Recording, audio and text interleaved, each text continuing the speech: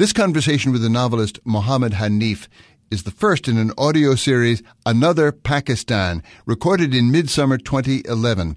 It's a co-production of the Watson Institute at Brown University and the Asia Society.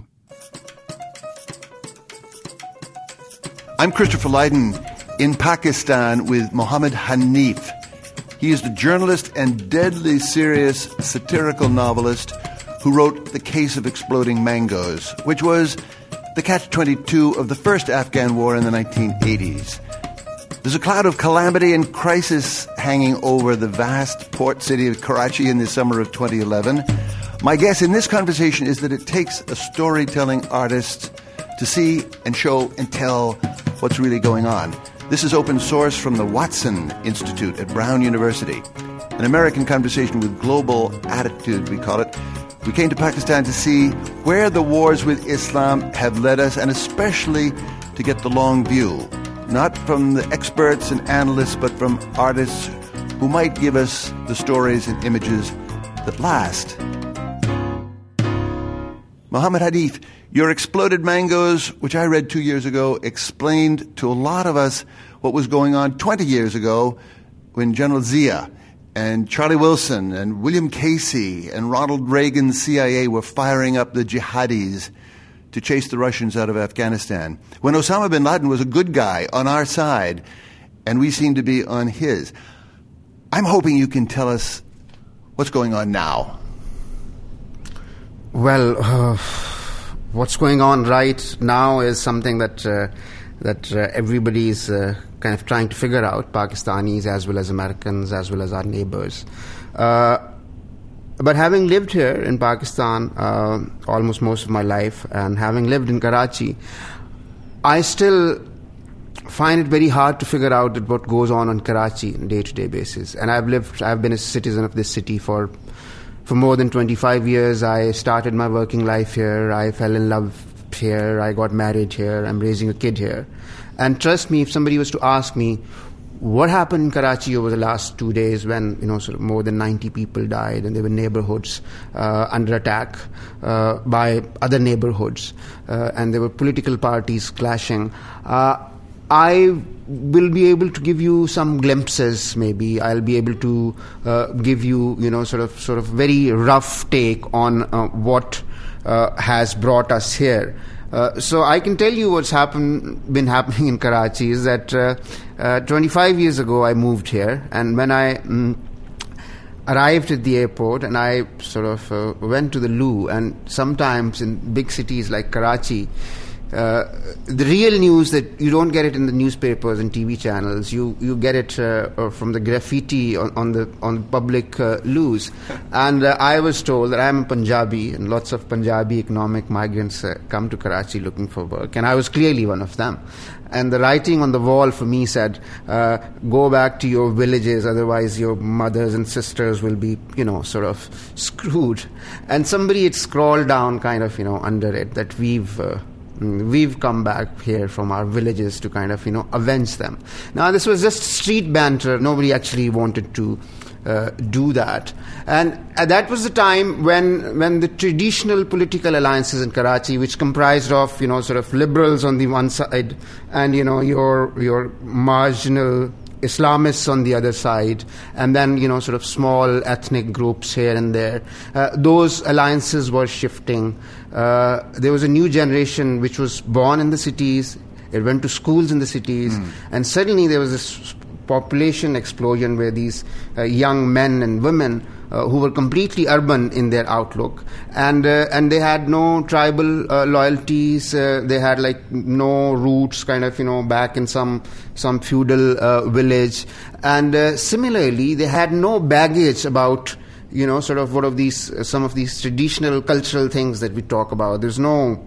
Why should there be respect for elders, for example? Why should there be respect for extended families? Why should women be kept behind the walls? So all these concepts did not exist because these people were completely urban in their outlook. They organized, they formed a political party.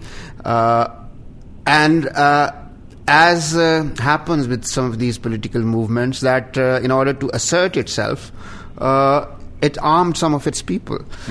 And then what happens with some of these movements is that slowly that the small armed minority actually takes over the movement.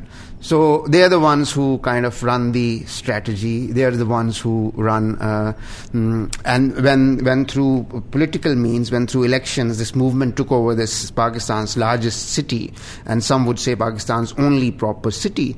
So even when they came to govern this city, they never lost their appetite for street violence.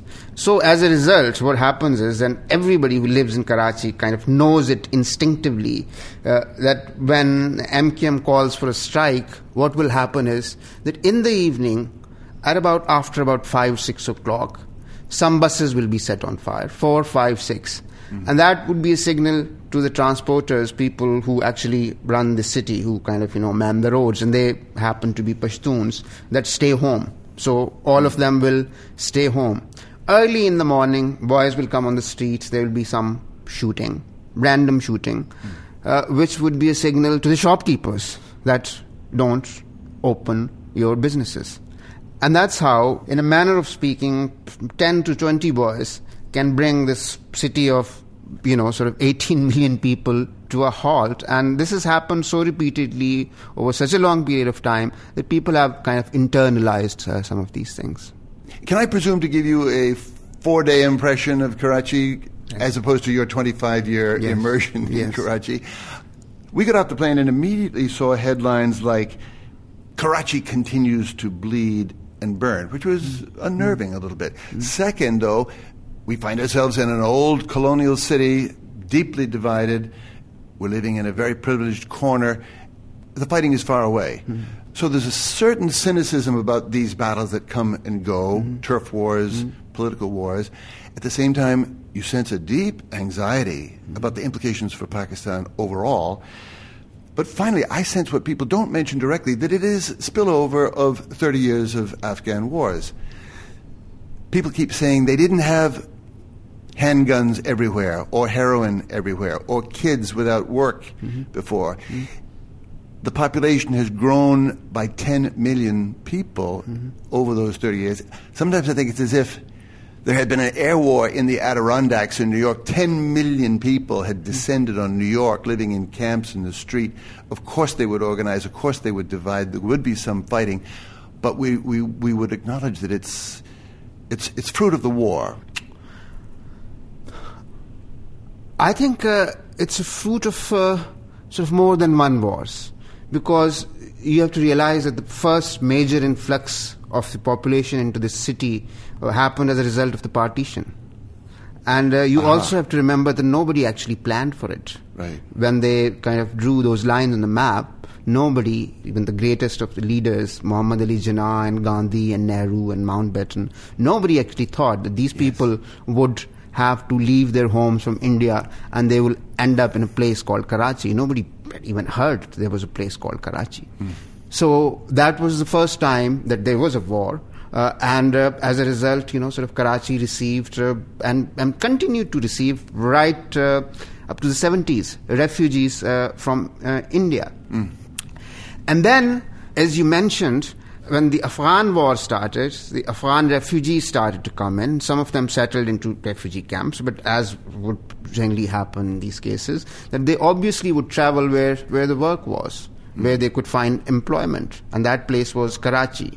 And obviously before that, Pakistan, especially Pakistan's urban centers had never actually seen automatic weapons. I sometimes talk to my friends in Karachi University, which is the oldest university here, a major source of kind of all the political leadership that comes into the city and some of the national leadership. And they would tell you that right till the mid-70s, when there was a brawl, when there was a major kind of, conflict at Karachi University, what people would have is knives or bicycle chains. And I think the first kind of gunshot that was heard in Karachi University was somewhere in the late 70s. And come the 80s, like mid-80s and late 80s, and this was within the first decade of the Afghan war, you had major Pathan and Muhajir clashes here. Muhajirs are the immigrants who would come from India, and Afghans and Pathans are, sort of would either come from upcountry to look for work, or they were Afghan refugees. So as a result, you have such a kind of, explosive mix of people and problems. And I think the main reason was that since there was, the civil government was very weak here.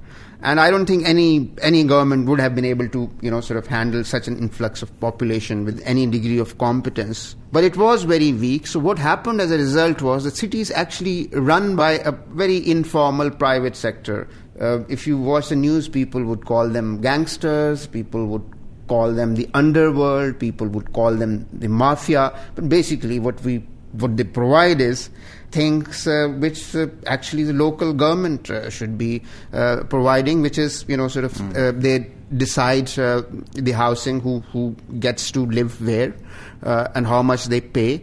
They provide stuff like water, and they, sort of run all kinds of other infrastructural things which a government would do otherwise. But here it's run by, sort of private sector, and since the competition is so intense, so that private sector needs protection. So they have arms, and then they need political protection. So they're somehow form of one political group or the other, and some of them will sit out like the huge period of government sitting in a jail, because that's the safest place for them. Because if they come out, they'll be killed.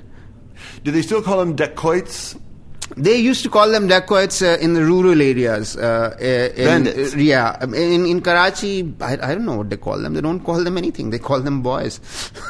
But, this is fascinating to me. I was wondering if we should think of, Karachi today as a sort of revenge of the 80s. Mm-hmm. This is the war spilling over, and this is where they come when they're driven out of home. I'm told some of these Afghan kids make their living dragging magnets over dirt in the street, and it picks up little fragments of metal which, when they accumulate enough, they can sell. But a pretty desperate hanging on like that.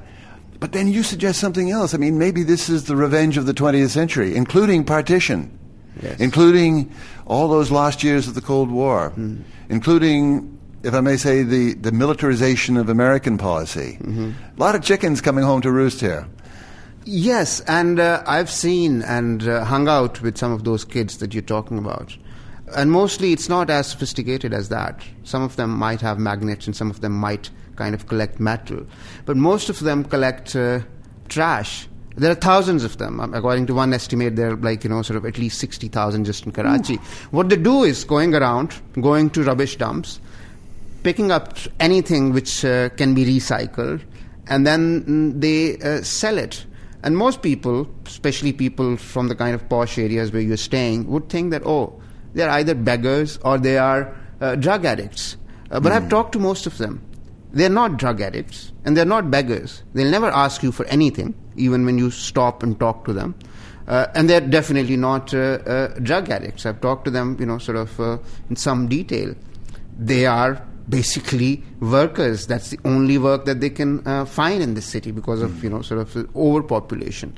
So from morning till evening, they go around, collecting this rubbish and selling them. And they make about, on a good day, 150 rupees, which is, $2.50 or something, and which is almost like 1/3 of daily laborers' wage. And I used to see that mostly they were either teenagers or kids.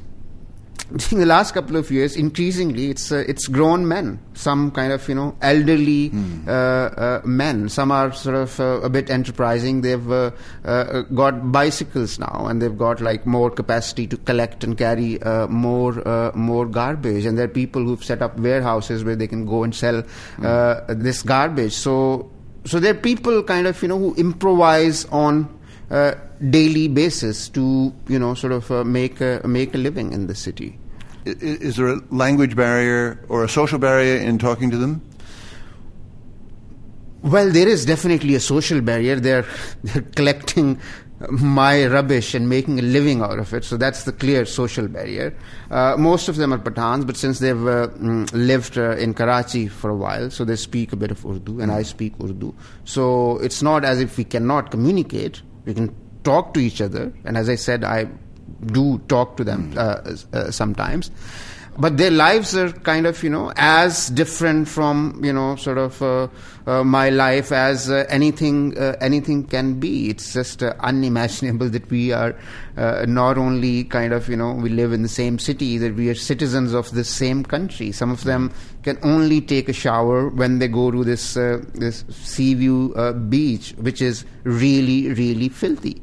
But that's the only place where they can, take a bath. So sometimes I see them in the morning.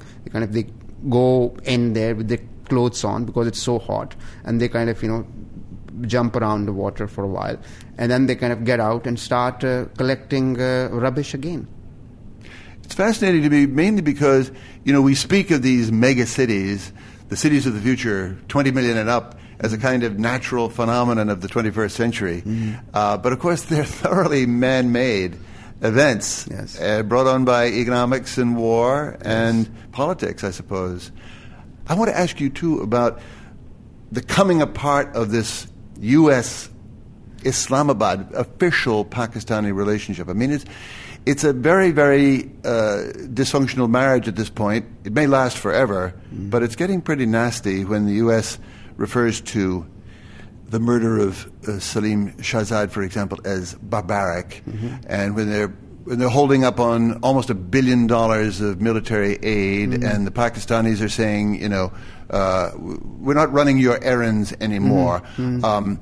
What do you make of that?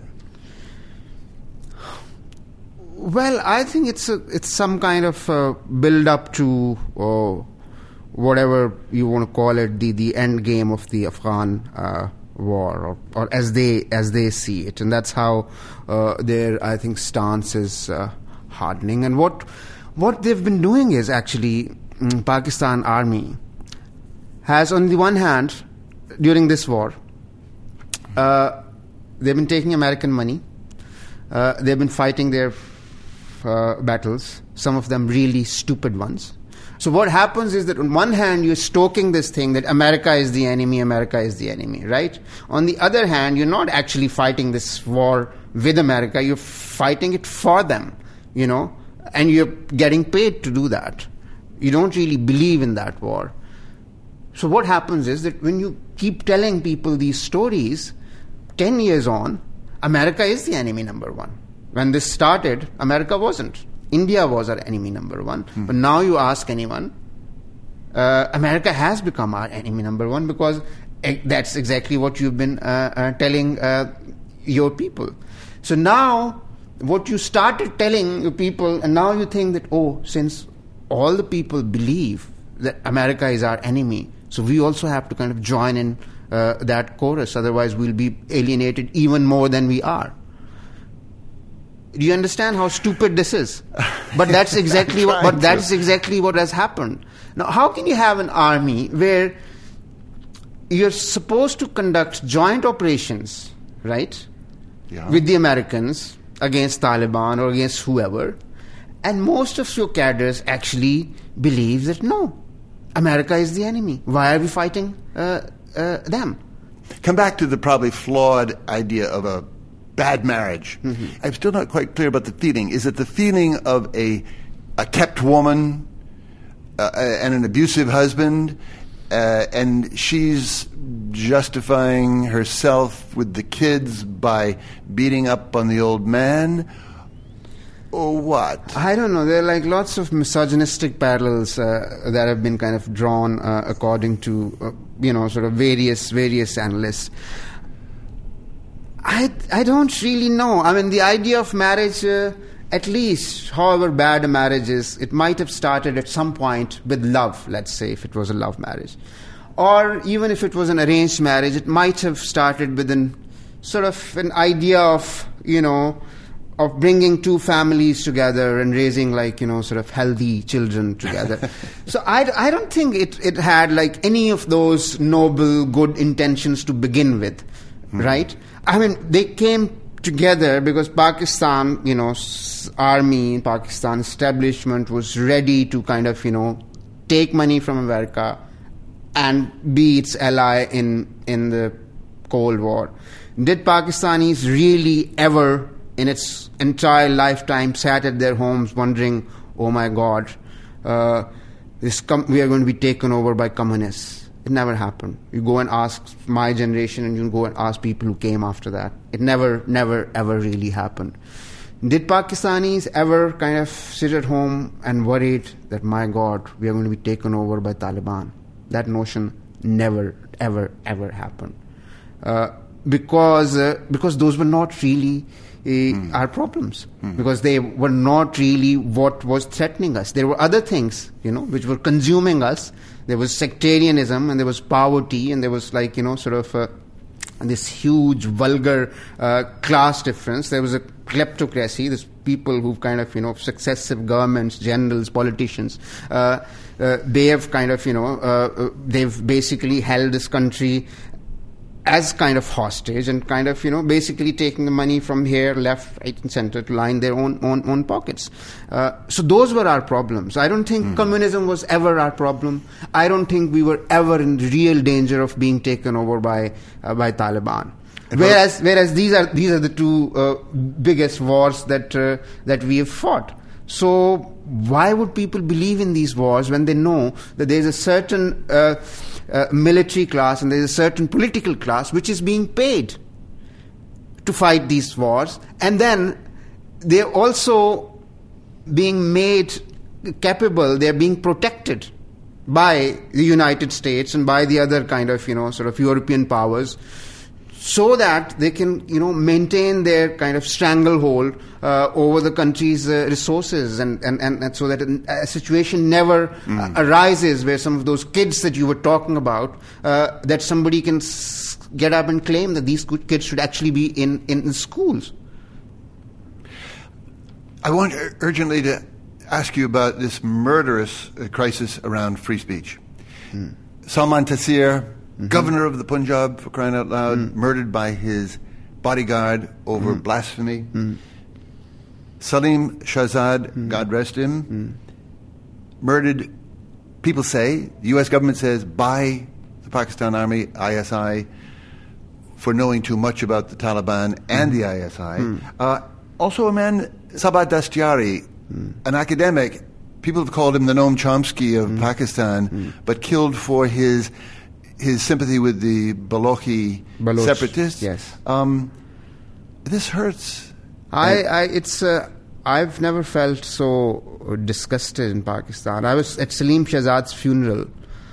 After the funeral, as soon as I reached office, and I was still mulling over this, how to write about this, how to talk about this. When I get a phone call about Professor Sabah Dastiari, who was not only a brilliant professor at Quetta University, but also a very, very popular teacher. And with his own money, he had built a library here in Karachi. So I know that he was targeted for being a Baloch nationalist, which he was. But he was much more than that. He was a teacher who had taught for 30 years. Generations after generations of students loved him.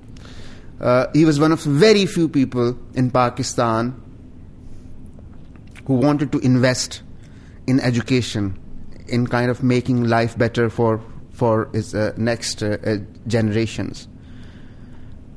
I was at a book bazaar yesterday trying to buy storybooks in Urdu for my son, because for his summer school homework.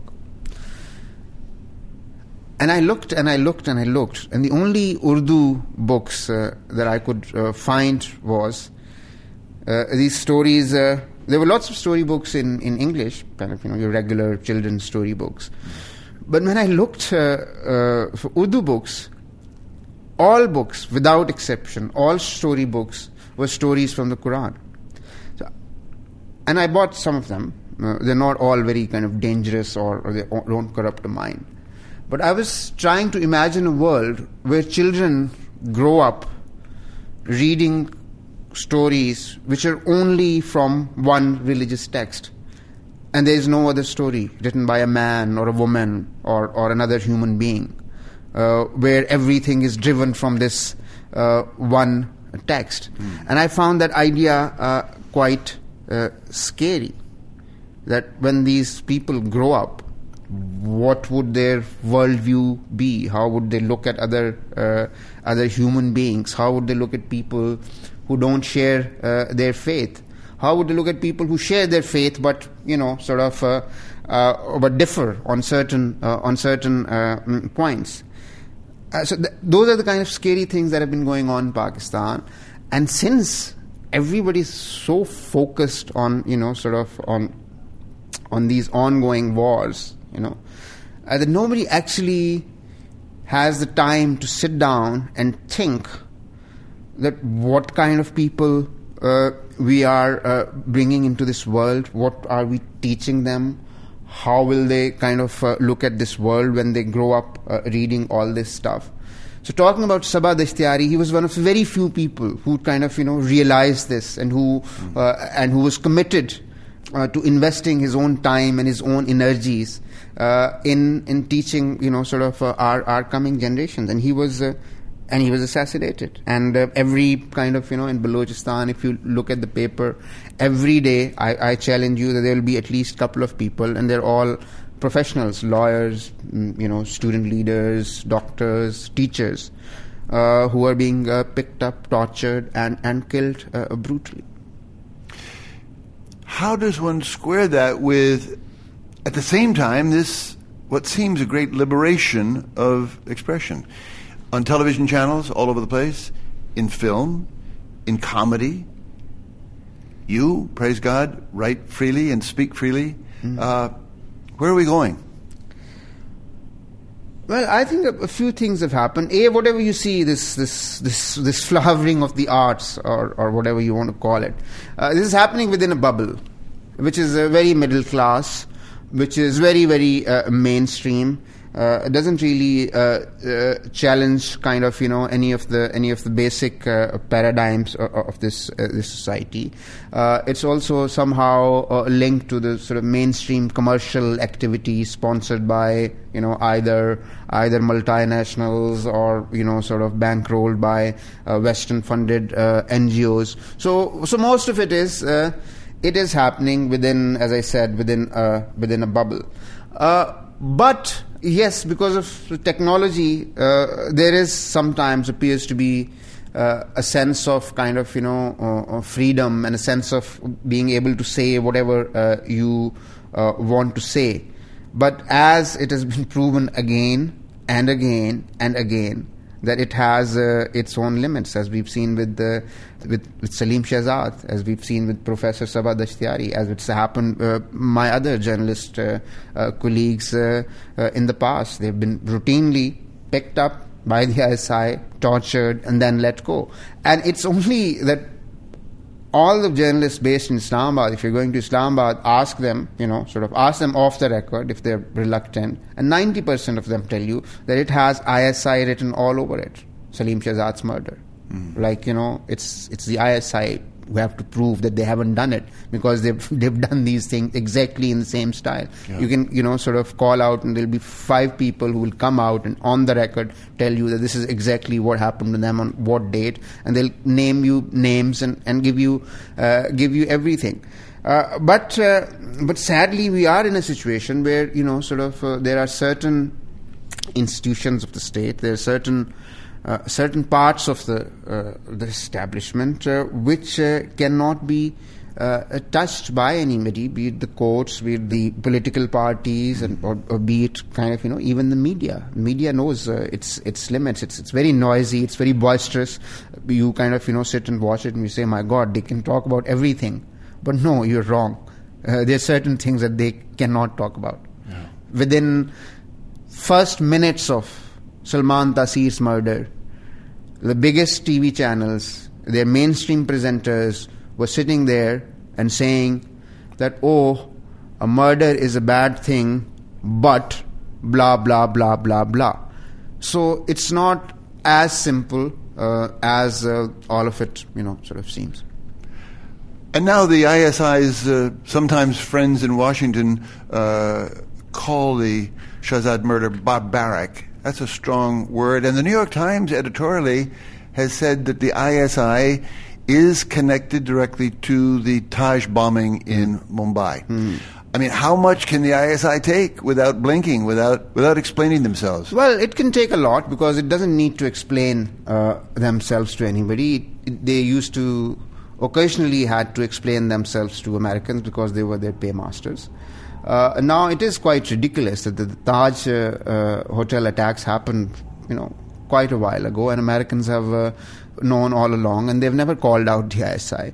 At least a dozen journalists have been killed in very strange circumstances. Some of them for reporting for the first time about the drone attacks in Pakistan. So basically, everyone believes, including sort of liberal Pakistani journalists who themselves criticize the ISI, that when America criticizes the ISI, they're not concerned about journalists' human rights. They're not concerned that journalists are being killed in Pakistan. They're not concerned that innocent civilians are being tortured by Pakistani. They are concerned that ISI is not doing their bidding in a way that they would want them to do it. Right. So that actually complicates the problems. ISI has never been criticized as much in Pakistan as it was criticized after Shahzad's murder. Openly on mainstream media, journalists came out and told their own stories, and they were, sort of quite open in pointing the finger that this is the place, these are the people who should be held responsible, who should be investigated. Now, in this environment, when America steps in and says that, oh yes, it was a very brutal murder and ISI is responsible, and, sort of through anonymous sources kind of says it to New York Times as well, then suddenly people look at it in a completely different perspective. Then they would start asking, so what about Raymond Davis then? Wasn't those murders brutal? Wasn't kind of, an open and shut case that Raymond Davis, the CIA guy who ran amok in Lahore. Yes. Suddenly, ISI, which is kind of, being blamed for killing and torturing a Pakistani citizen, suddenly turns up as this entity which is standing up to the United States. So you do realize that how kind of messed up the situation is.